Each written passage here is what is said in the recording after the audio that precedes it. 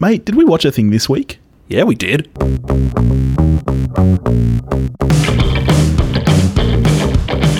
Hello, everybody, and welcome back to your favourite podcast out there, We Watched a Thing. I'm Billy, and I'm joined as always by... Someone who suspects this is not your favourite podcast. It is. We know it's their favourite. Is it? Topher, how you doing, buddy? I'm good, thanks. That's good. You know this is their favourite. Don't deny it. Okay. This is your favourite. Obviously. It's not, is it? Like, right in sync with my level of modesty that this is my favourite podcast. That's true. Yeah, you are that kind of modest. What are we talking about this week, my friend? Feet. What? Feet on screen. Feet? Yeah. Half the movie. Really? Yeah. I must have missed that. Really? Okay. I thought Once Upon a Time in Hollywood feet? is basically just Tarantino living out his foot fetish. Is it like, do you remember the old Thumb movies? Like Thumbtanic and Thumb Wars? I do not. Oh, they filmed entire movies just of people's thumbs and then CGI'd faces on them. So they did like a whole remake of Titanic with thumbs. Can't wait. It was great. It was good stuff. Is this like that but with feet? Yes. Once Upon a Time in Hollywood is a 2019 comedy drama film written and directed by, of course, Quentin Tarantino, his 9th movie. Stars Leonardo DiCaprio, Brad Pitt, Margot Robbie, Emile Hirsch, Margaret Qualley, Timothy Olyphant, Austin Butler, Dakota Fanning, Bruce Dern, and Al Pacino. And it clocks in at like 2 hours, 45 minutes. What's it about, Toph? About a couple of middle-aged guys hating hippies. Pretty much, yeah. That's not a bad summary. I can get on board with that. I've got a suspicion this conversation is going to be all over the shop, which... Like, it's fine because it's a Tarantino film, so it's allowed to be all over the shop. Like the movie is. Like the movie is, yeah. So just warning there. This is not going to be linear, I don't think. Would you say we're ever linear, though? No. No. But I think this is going to be even more. So being a Tarantino film, of course, people be loving Tarantino. Were your expectations fairly high?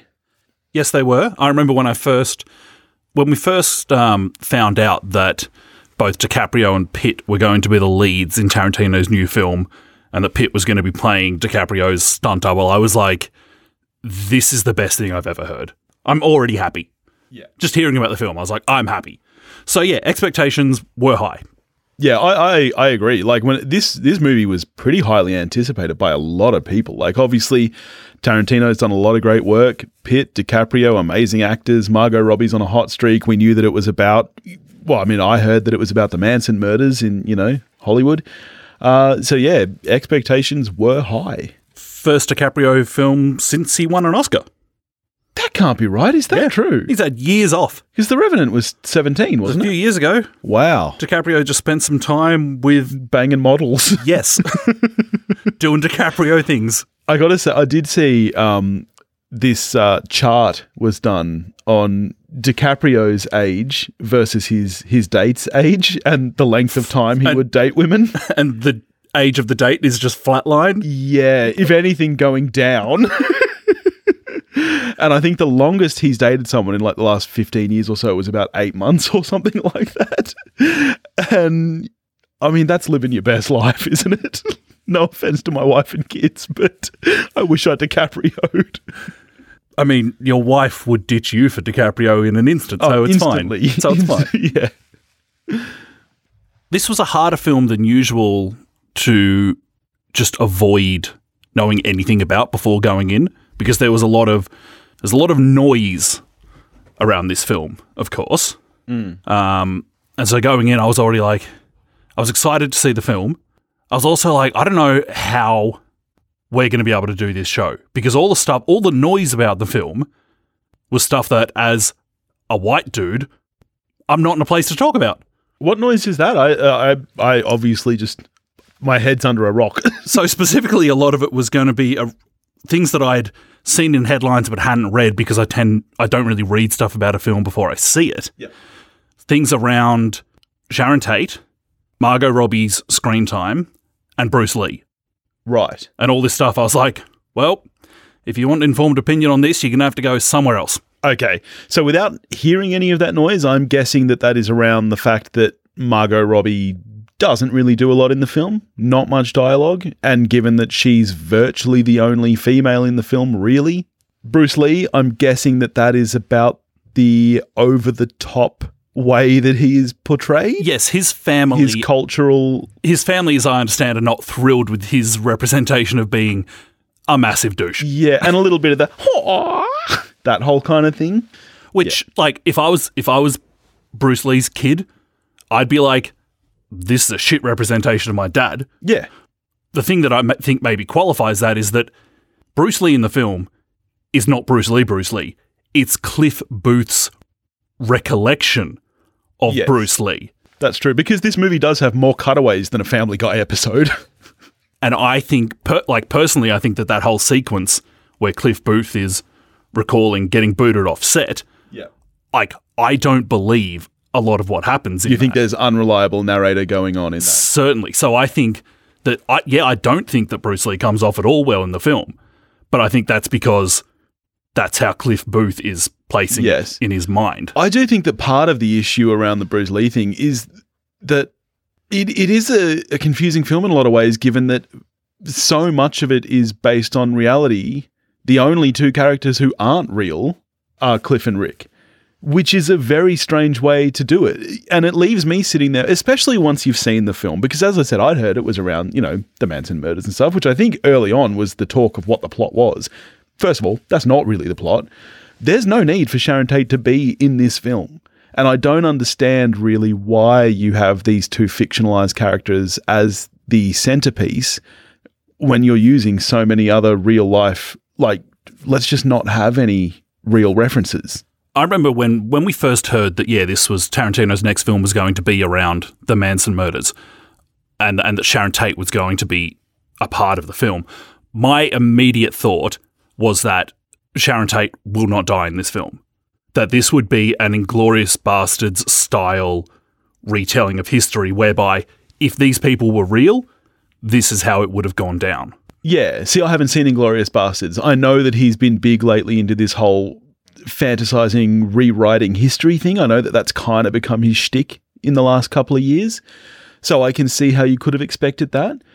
To me, the film just feels so disjointed. To me, this felt more like a series of sketches. And for the most part, I was all right with that. If this had been just like a character study on this aging Western actor and his best mate who happens to be his stunt double, which is what so much of the film was, I'm cool with it. And even, there was a great scene where Cliff Booth goes to the old set and he meets the Manson family. I would have been cool with that just as a way to kind of set the time and place and forego the entire last act. Because that, to me, is where the film really falls off the rails. Like, the idea of the Manson family going to the house next door and getting fucked up is kind of a fun idea for like a Saturday Night Live sketch. And that is where this kind of felt. I felt like that scene was really only there for the hyperviolence, so it felt like a Tarantino film. Because before that, it didn't really. And it just felt so out of place to me. Are you on the same page or? For me, I think I probably agree to an extent that the two kind of halves of the film, which are by no means 50-50, don't wed up particularly well for me. Yeah. I didn't need Sharon Tate in the movie. I would have been fine if this was a much tighter, literally just a character study on an aging Western actor. And if the film had ended when he left for Rome, I would have been much happier, I think. There's a funny thing going on with this film that in a Tarantino film, we're used to following our leads, who oftentimes you can't really call them heroes because oftentimes they're dreadful people. And both Rick and Cliff are, to varying degrees, dreadful people. It's more difficult for me as an audience member watching that because we're so drawn to liking Leo and Brad. Yeah. Now, that's probably entirely intentional, I suspect. Because like Cliff Booth, for instance, Brad Pitt's character. Yeah. Bad dude. Probably, well, I would say, I know people can draw their own conclusion of this, I would say certainly killed his wife. Yes, and my biggest issue with that is the inconsistencies in tone there. That does nothing to develop his character. It's not there to change the way you feel about his character. Like you said, it's conflicting because you still feel like you like him. And that is never mentioned before or after, a cutaway flashback, which is, again, shown from his point of view. So I just don't understand the reason for that 3-second scene where it's implied he killed his wife. Why is that there? And when it first appeared and his wife's name was Natalie and they were on a boat, I thought it was meant to be maybe like a fun historical fiction thing about Natalie Wood, who was killed on a boat. But again, I don't know why it's there. Other than that, well, dude, you're really awful. But it's never mentioned again or before that. And as you say, not only is Brad Pitt likable, his character is quite likable. Apart from that one flashback, he's a very likable, seemingly good dude. And so with Cliff being this awful person who killed he's the person who killed his wife. So that for me adds to the jarring element of the final burst of violence, where it's on two fronts. One is that Cliff Booth is a closer to real life character than, say, The Bride. Yeah. And also in things like Kill Bill and in Inglourious Basterds and in Django Unchained, a lot of the violence is at a almost Looney Tunes level absurdity. Whereas when, at the end of this film, when Cliff is just brutalizing this young woman, I found it actually quite unsettling. We know these people are there to do murder. Yeah. We know they're from a terrible group of people. Yeah. But in my mind, they're not as so clearly identifiably scum of the earth as Nazis in Inglourious Basterds or slave owners in Django Unchained. And so even though we know they're bad, for me, they haven't been established as so bad that I'm okay with just anything happening to them. Yeah. Which I am with the baddies in Inglourious Basterds, for instance. Well, I think part of that comes down to the fact that, sure, these guys are there with the intention to murder. They haven't murdered yet. These guys are just hippies at this stage who haven't done anything yet. So, I know what you're saying about, the kind of just treatment, I guess. I don't know. I don't know if I missed something. Like, I don't know if part of this is Tarantino's intention or whether I kind of feel like he's just lost it for me. Like, and I'm sure I'm going to get a ton of feedback on this saying that we're crap and that, because this movie's in the top 250 at the moment. I don't get it. There were parts of it that I quite liked. There was a lot of it that I didn't. And I was so excited for this movie, even with its long running time. I'm sure you've heard that there's like a 4-hour cut out there that Netflix are going to put up as a miniseries, and I was so keen for that. This movie's far too long, and there's no need for it to be as long as it is, and I can't imagine what an extra hour 15 is going to encompass, because as I said, so much of it is cutaways and flashbacks, and if it is just a character study on this aging Western actor, that's fine. I think it's in some ways his most ambitious film, even though it's his quietest film. Let's talk about some positives. Yeah, okay. I'll talk about a glaring positive. Yep. One, Leonardo DiCaprio. And Brad Pitt. I think that the acting from both of these gentlemen is outstanding in the film. They're both getting Oscar nominations for this film. Yep. Leo, coming into this, in my opinion, held the mantle for greatest performance in a Tarantino film. Yep. In Django Unchained, he is... like, the wrong person won an Oscar for that film. It should have been Leo. I don't think his performance in this is quite... like, I couldn't love his performance as Calvin Candy more in Django. I think he is bloody outstanding in this film, though. I was reading yesterday that the caravan scene, where he goes back into his trailer... yeah. That's Leo. That's not in the script. Yeah, right. That's Leo saying to QT, my understanding anyway, is that it's him saying to QT, you know what would be good? Yeah, this is what my character would do. Is if Rick Dalton goes back into his trailer and does this. Yeah. And I love the bit of direction where when he's talking into the mirror, he talks to the camera. Yes. Instead of himself. Yes. Great touch. Yeah. And one of those bits, and this film is actually littered with bits where you're just like, you are so fucking good at making movies. Here's the thing about Tarantino. He, like a lot of great filmmakers, grew up as a lover of film. And so all he's trying to do pretty much 24/7 is emulate great movies. And he often happens to make great movies through doing that. And so a lot of this, the reason it works is because of that, because he is, it's almost like how Indiana Jones, as a part of being a movie, is trying to, call back to these 1930s serials. That's what this movie is doing for so much of the part of it that works, is calling back to these older Westerns. This movie is much more a Western than it is a drama or a comedy, I think. And those elements work so well because he loves movies and just watches the shit out of them and tries to do that.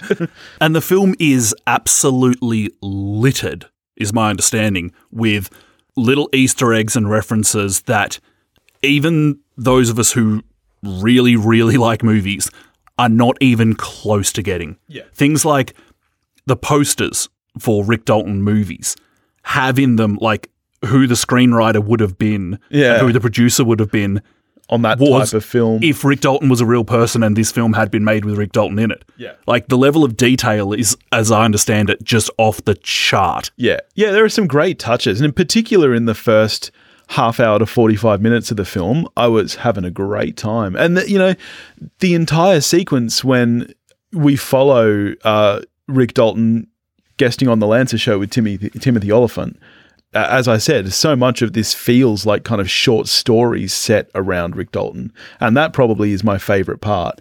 His interactions with the young actress, the way that he learns from her, and when he breaks down talking about the book he's reading about the aging cowboy. Yeah, there's some really nice stuff in there.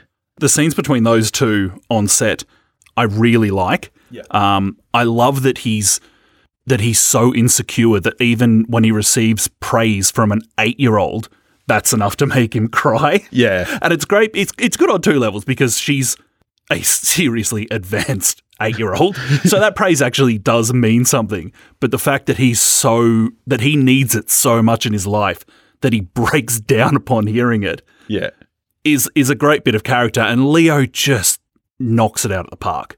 I agree. I would love to see a 110-minute cut of this film that just focuses on Rick Dalton, because to me, that's where the movie really shines. I don't need Sharon Tate in this movie. I don't think she adds anything, which, that's kind of justified just in the fact that she has barely any dialogue.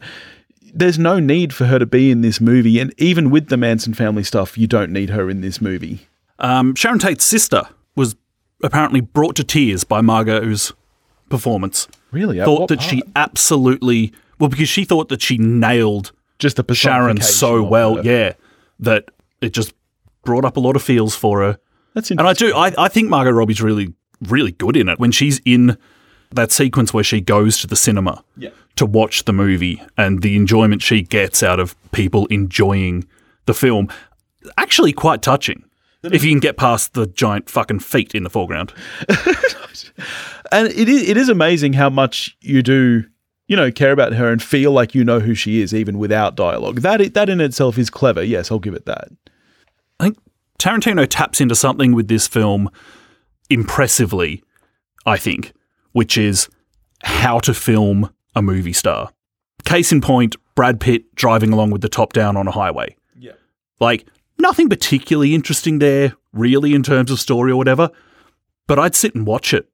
Yeah. For a long time. Yeah. Just sit and watch shots of Brad. Yeah. Because Tarantino knows what he's got at his disposal, and he's like, fuck it.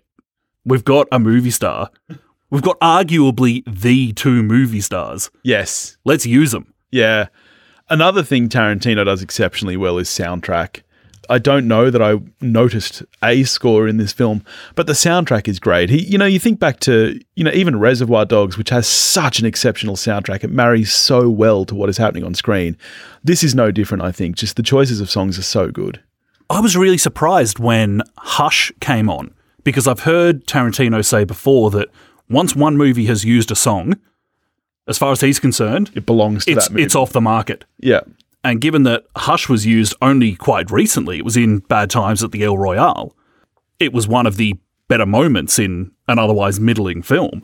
So I was like, well, had he already put it into this film when it came out? Because I was like, you're breaking your own rules here, QT. Interesting Which rule, I suppose though. is fine. It's your rule. You can ignore it.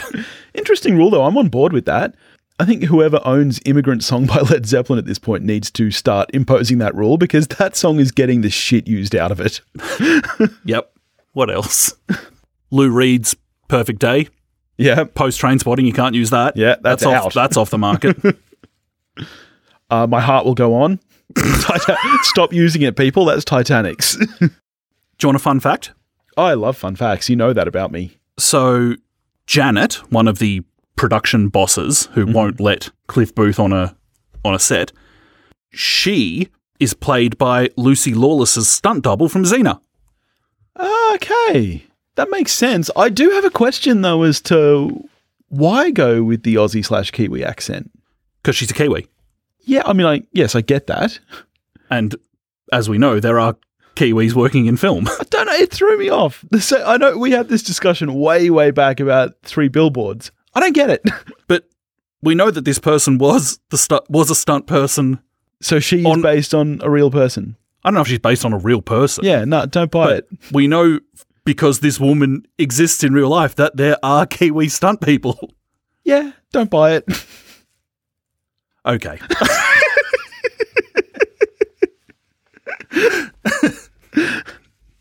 I would say for me, usually in a Tarantino film, the greatest joy is that if I had to pick one thing, it's the dialogue. Yeah. He writes dialogue with a snappiness that is almost unrivaled, which for me was absent. I knew exactly where that sentence was going when you started it, and I agree with you 100%. I don't think there's anything necessarily bad about the dialogue, but it's not pithy. It's not, which is why, as I said earlier, I feel like the final scene is there to go, hey, this is a Tarantino film, because nothing prior to that really has that feel to it. I mean, Pulp Fiction is maybe the most quotable film ever. Yeah. This is not. There's some interactions that I really like. Beginning of the film, Pacino and DiCaprio together talking about the old movies. There is stuff there I really like, but the sheer joy that I get out of just characters talking to each other in things like Pulp Fiction, yeah, not for me in this one. Yeah, no, I agree with you 100%. And again, I think that comes back down to I'm just not sure if Tarantino really knew where he was. And look, that's unfair of me to say. I'm sure he did. He's a great filmmaker. I'm sure he knew what his intentions were. And for all I know, he's met them. For all I know, this is exactly the movie he wanted to put out. It doesn't feel like it to me. I feel like it's a bit of a jumbled, meandering film. Could be Tarantino working through what it's now like to be no longer the hot new thing, but part of the establishment. Damn hippies. I like the film nerdery, and it's completely indulgent, but I don't care. I love it. Of just the amount of Hollywood offspring in this film. Like, so many of like the Manson kids and everything are kids of, like, Uma Thurman's kid is in it. Kevin Smith's kid is in it. Yeah. Andie MacDowell's kid is, and I think she's fantastic, is her name Pussycat, the one who... Oh, right. That's Andie MacDowell's daughter. And actually, now that you say it, I can see it. Yeah, and actually I thought she was fantastic. Yeah. And it's part of the creepiness of Cliff Booth, because you're like, Cliff does want to hit that, and the only reason he's not is because it's against the law. He wants to. Here's the thing I don't buy about that entire sequence. He fucking hates hippies. We know that. He hates hippies. He's not going to bang this girl because she's underage, and he knows she's underage without asking her. So why does he pick this girl up and drive her home if he hates hippies? That's a very good question. Yeah. It's not... It just doesn't add up. Something doesn't add up, mate. But she's fantastic, and actually the sequence out at the property I think is really good. Yeah, and as I said, I have no problem with that as a sequence, as a way to set the time and place. I just didn't need the continuation of the Manson story in the final act. But yeah, I think that was a fantastic scene. You know, and the tension it builds when he's, you know, kind of threatening to go and talk to the guy who owns the property. It's very well done. That was going to be Burt Reynolds. Oh, really? Then he died. And so it became Bruce Dern. I mean, it's sad that he died anyway, but it's also sad because it would have been great. Yeah. Anyway, Dern's a good replacement. If you need one. Does all right. Might as well be Bruce Dern. Yeah, I think for me, as I said, it's not that this is a bad film, and maybe the problem was my expectations, because I wasn't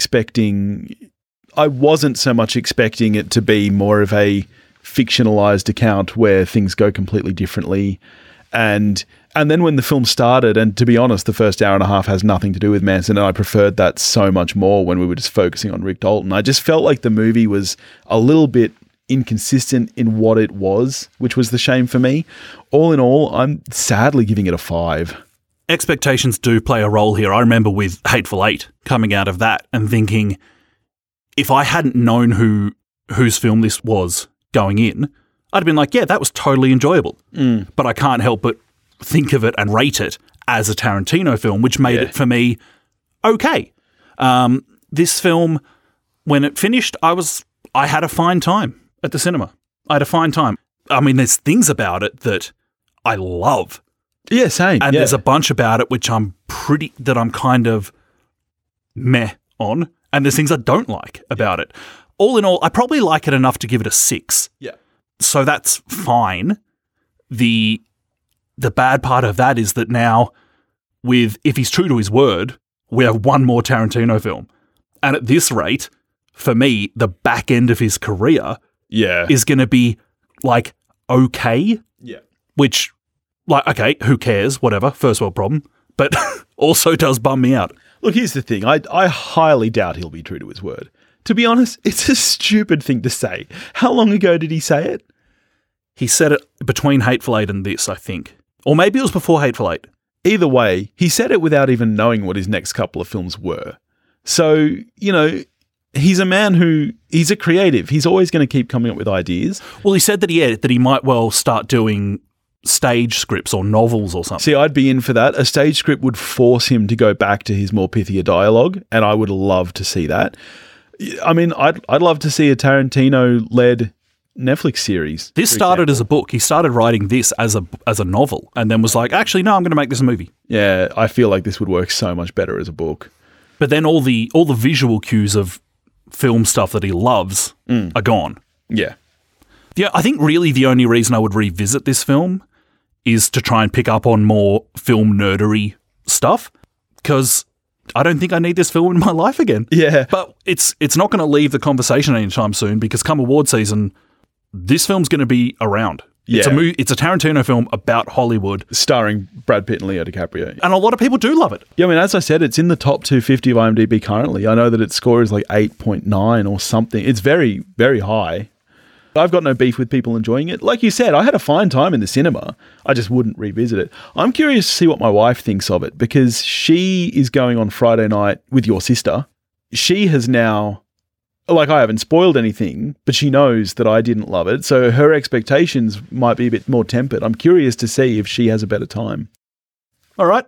What are we going to do next week, buddy? Next week, we're not leaving the couch next week, are we? Nah, we got back on the Patreon train, my friend, getting to A Space Odyssey.